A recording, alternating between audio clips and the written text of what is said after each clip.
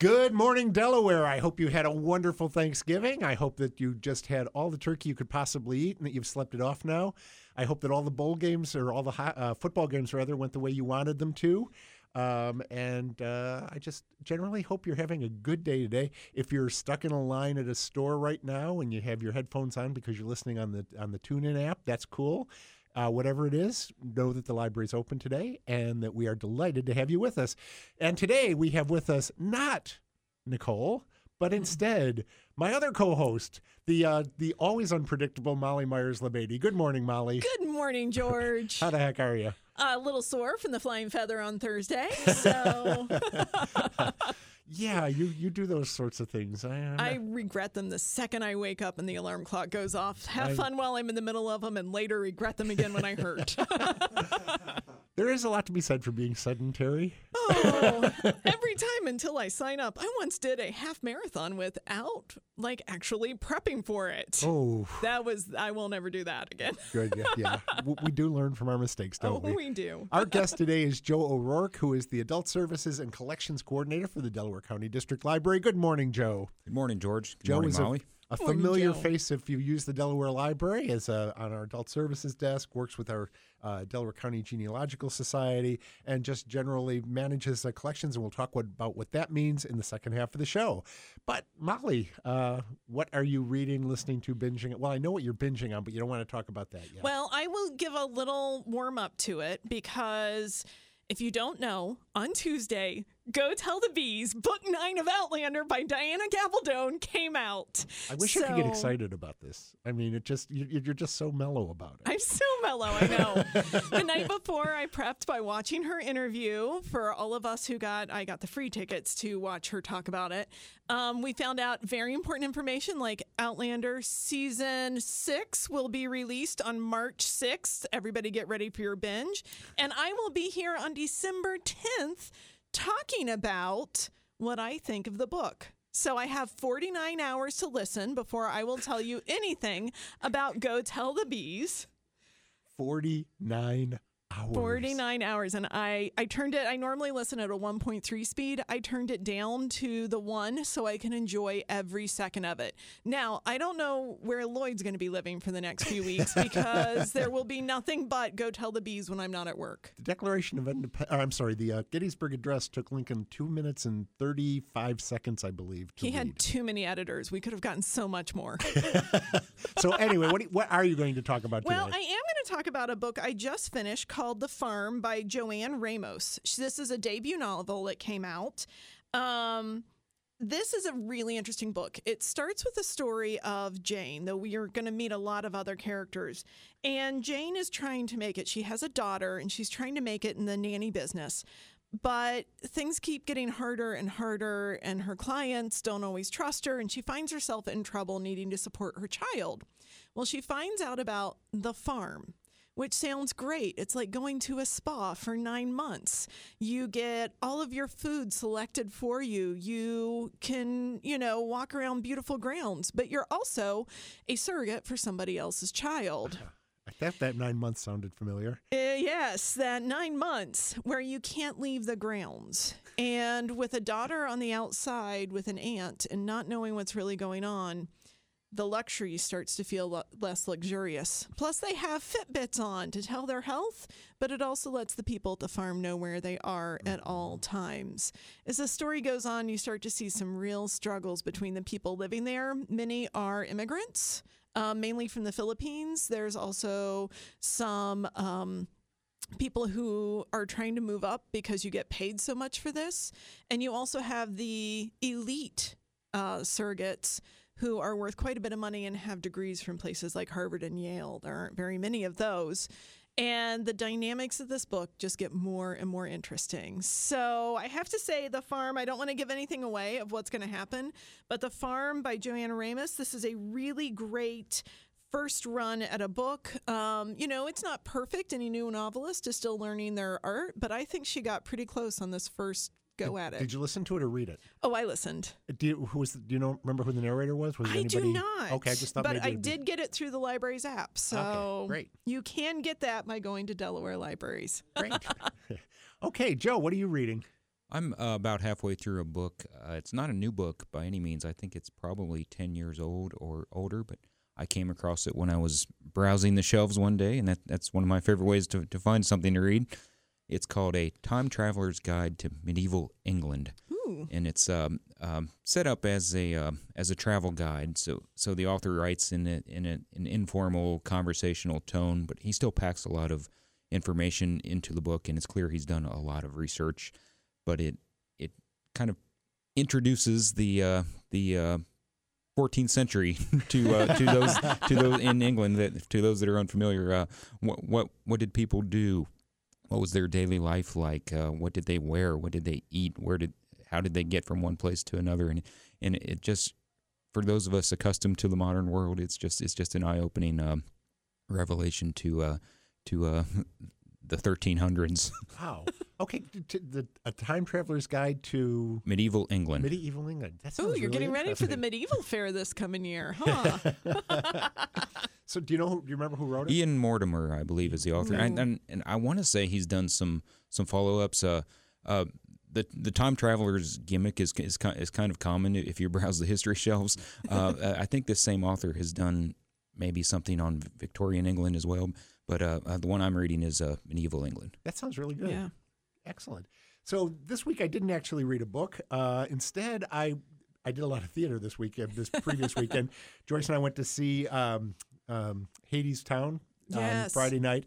But on Saturday night, we went to Red Herring Theater down in the south end of Columbus to see the Thanksgiving play.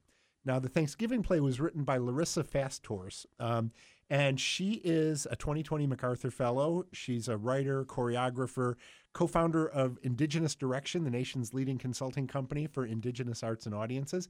And the Thanksgiving play, which she wrote a few years ago, is one of the top 10 most produced plays in America this season. And she's the first Native American playwright in the history of the American theater to be on that list.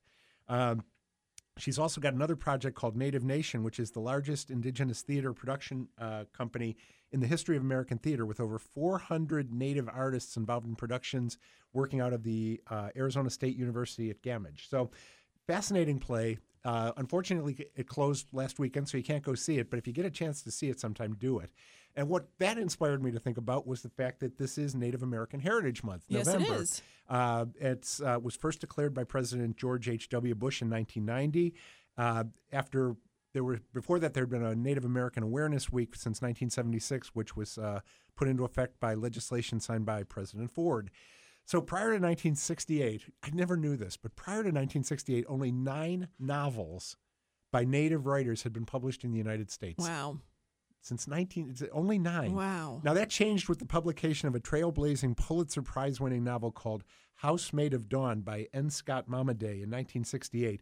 And that sort of opened the floodgates to other Native authors. And I just pulled out a few Native authors I thought I would talk about today, mainly because I wanted to focus on literary heritage here. Yes. As opposed to art, since this is radio and you couldn't see the paintings if I did talk about them. So I'm going to talk about just a few of the authors. First one I want to mention is Joseph Bruchac, who wrote Code Talker. Oh, you know this. Oh, no, he's one of my all-time favorites. He writes some of the best children's scary books I've ever read. Yes. Ever. So, But yes, he started fan. in adult material as well. His book called Code Talker, a novel about the Navajo Marines of World War II, yeah. was sort of the first discussion of the code talkers, the Navajos who had done the coding that could not be deciphered by the Japanese during World War II, and was more unbreakable than Enigma, which is the one that the Germans and the Japanese depended on, which we had Yes. broken, but they could not figure out Navajo. And so this was the first real discussion of this in a more public setting. So like I said, he's written a lot of children's material as well. He Just a has one great called author. Skeleton Man, one of the few books I could not read after dark. And I mean, I And this is love a a children's good book. horror. Oh, yes. Children like a little scary, too. Oh, of course they do, yeah. But based in real Native American mythology and told by someone from the culture, it was just, I just didn't always see the corners turning. It was terrifying. I loved it. A couple of other authors, Joy Harjo, who is currently serving her 3rd term as Poet Laureate of the United States. She's a poet. She's a memoirist, musician, storyteller. has a lot of her material is available on YouTube and in spoken word, so you can hear her poetry, which is just absolutely gorgeous. Louise Erdrich, epic Yes. novelist in the kind of E.M. Forster, Colleen McCullough style, but with kind of a postmodern multi-narrator approach. Tommy Orange. I love Tommy Orange. Yes, he's going to be here next year. We've got that all planned out. I think it's going to be in November. But his introductory book, There, was the hit of 2018. It's this great, it's almost like the Bridge of San Luis Rey or Rashomon, where it's all these people who are going to converge at a powwow Yes. in Oakland, and all of their different stories and how they interact. And it's just It's an a great amazing book novel. club book too. There's so many conversations that can come from that book. It really is a winner for that. And Tommy Orange, he's like Sherman Alexie. He focuses on the undertold stories of urban Indians. Yes. And I'm using the term Indians very specifically here because that's how Sherman Alexie refers to them. Sherman Alexie has become really controversial. There are some accusations of sexual harassment. In 2018, he's made a very public apology, but is one of my favorite Native American Indian authors. He is just incredible. His story, The Lone Ranger and Tonto get into a fist fight in heaven, is hysterically funny. But his classic short story, Breaking and Entering, Yeah. if you've never heard it or read it, it is worth finding. We've got it available on CD through CLC. B.D. Wong read it on the show Selected Shorts on Public Radio. It is an amazing story of how racial and sex stereotypes and all of these things come together in a moment of violence. And B.D. Wong, who does the reading, if you know him from either Law and Order, he played the psychiatrist on Law and Order for many years. He was in one of my favorite holiday movies, The Ref. And he's just an incredible actor, and he does this amazing job reading that story. But so anyway, there is a rich tradition of Native American, Indigenous, Indian, however you want to refer to it, literature, and all of the authors I've been talking about and many, many others are available at the library and through CLC. So check it out, not only during Native American Heritage Month, but throughout the year. Absolutely. We are going to take a break here, and when we come back, we're going to talk about collection development. We're going to talk about the winter reading program and a whole lot else with Joe O'Rourke. So stay tuned. And welcome back to our turkey hangover edition of Off the Shelf. You're going to enjoy those leftovers today, I hope. Corn pudding. Corn pudding. Yummy. That sounds Family good. recipe of corn pudding. Now, see, we ate at my daughter's house, so we didn't get any leftovers. So I get to take back what is left of what I make. So deviled eggs, cheesy grits, and corn pudding. that all sounds delicious. Oh, I'm a good cook. I'm surrounded by them. Joyce is a good cook. Her daughter's a good cook. Our son-in-law's a good good cook. I can boil water. So I don't believe that's all. anyway, we're here with Joe O'Rourke. Joe, so recently changed positions within the library so that you now have overall responsibility for the collections in the library. So how the heck does a book get to the library? Well, there's two extremes of thought out there, and both of them are false. Some people think that all of the books that you see on the library shelves are donated. That was what my father thought. He yeah. never believed that we actually bought the books. Yeah, we get them for free somehow, and then the other extreme is that the library automatically buys every book that comes out. We don't? No, where would we put them? You would think our fiscal officer would think we do because she's got to sign the checks for it. So the truth lies in between. We do purchase almost all of the books that we have on the shelves. We select those books on purpose. We have librarians on staff who have roles as selectors. They spend a lot of time perusing professional library journals, reading book reviews, reading the local newspaper, listening to patron requests, patron demand, seeing what's on the shelf at the bookstore.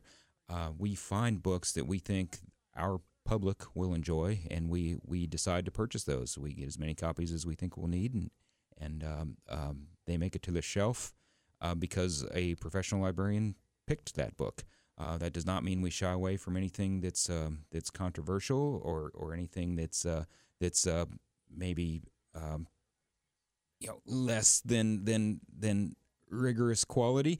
If it's a fiction book that maybe didn't get great reviews, but everybody wants to read it, we'll probably James buy Patterson. it. I'm not going to mention any names, but everyone has their favorites, and we don't judge. Well, Outland. you don't. Yeah, I get judged a lot. Yeah. So, but let's say that I hear about something from a friend, and I just want the library to get it. And I'm not a librarian. I don't work in the library. Can I make a recommendation to the library? Absolutely. You can shoot us an email. There's a form on our website that you can fill out a request. You can stop in and talk to the folks at the desk, and that request will get to the right people. Now, a request doesn't automatically mean we buy anything.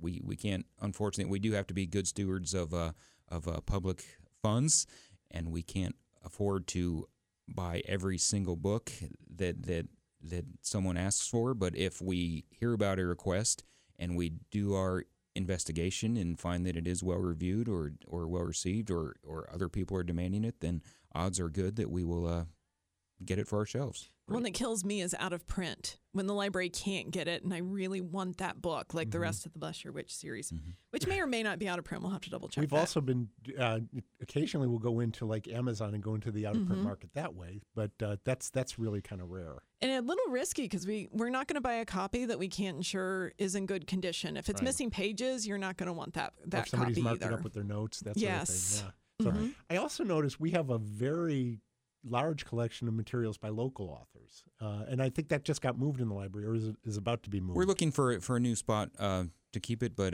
right now it's still up by the New Books. But we're thinking of moving it back to near the local history collection. So local authors and local history, kind of a similar themes.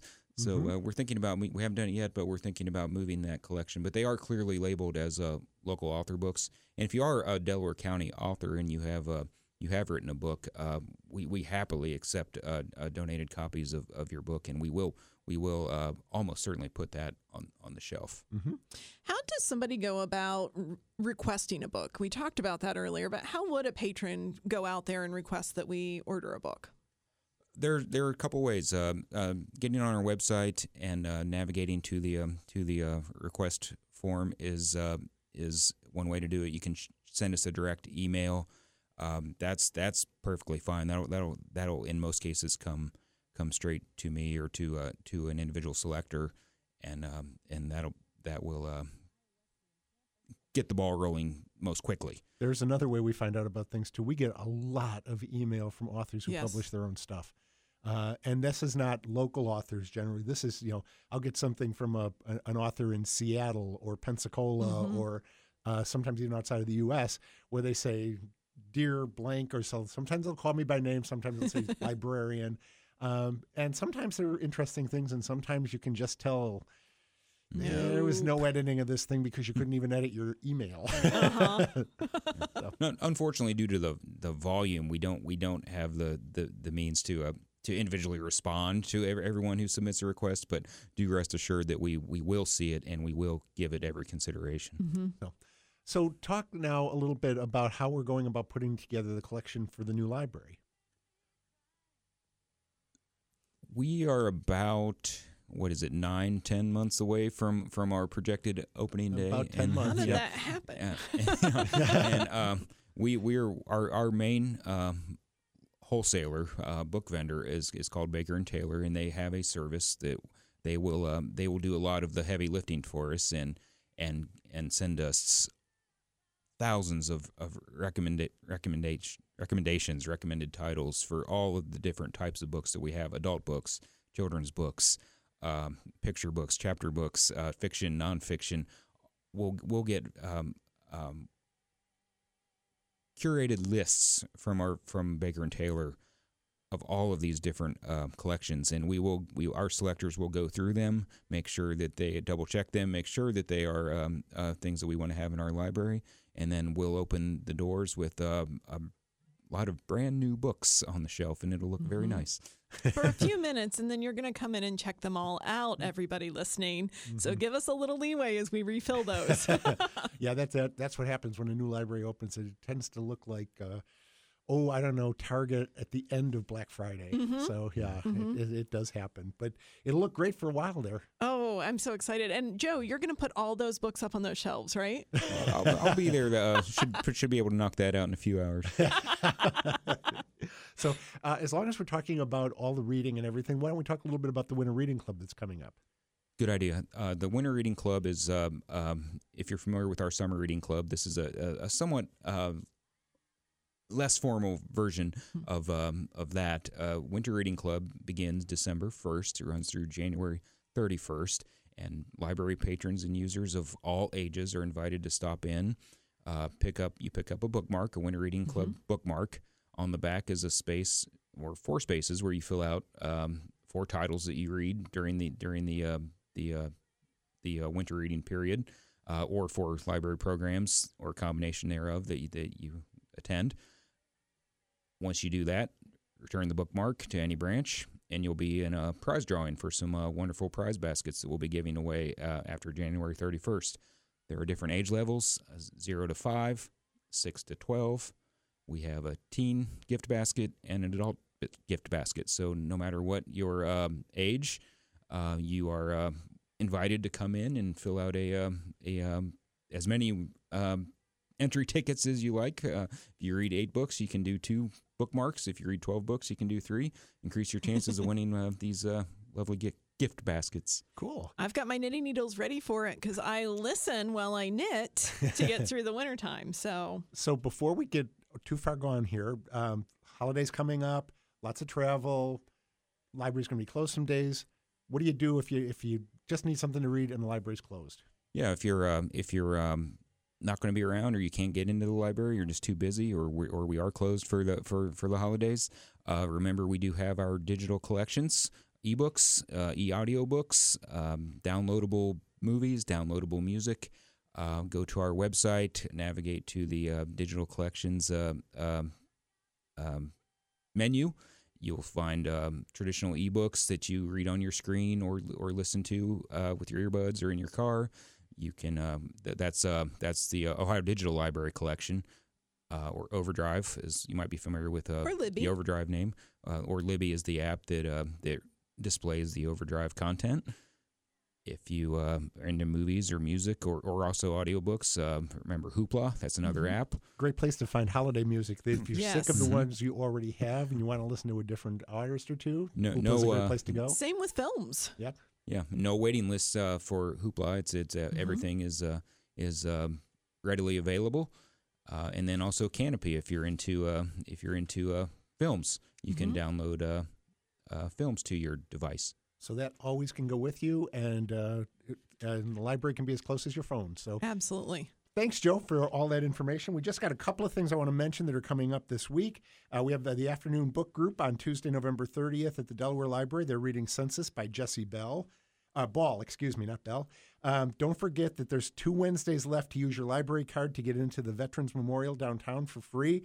That's on Wednesday, December 1st and Wednesday, December 8th. That's the National Veterans Memorial down where the auditorium used to be. Free admission with your library card. My mom was just there and said it was amazing. So, yes, it's a beautiful place. The book club at Ostrander is going to be reading Skipping Christmas by John Grisham. That is also on Wednesday, December 1st.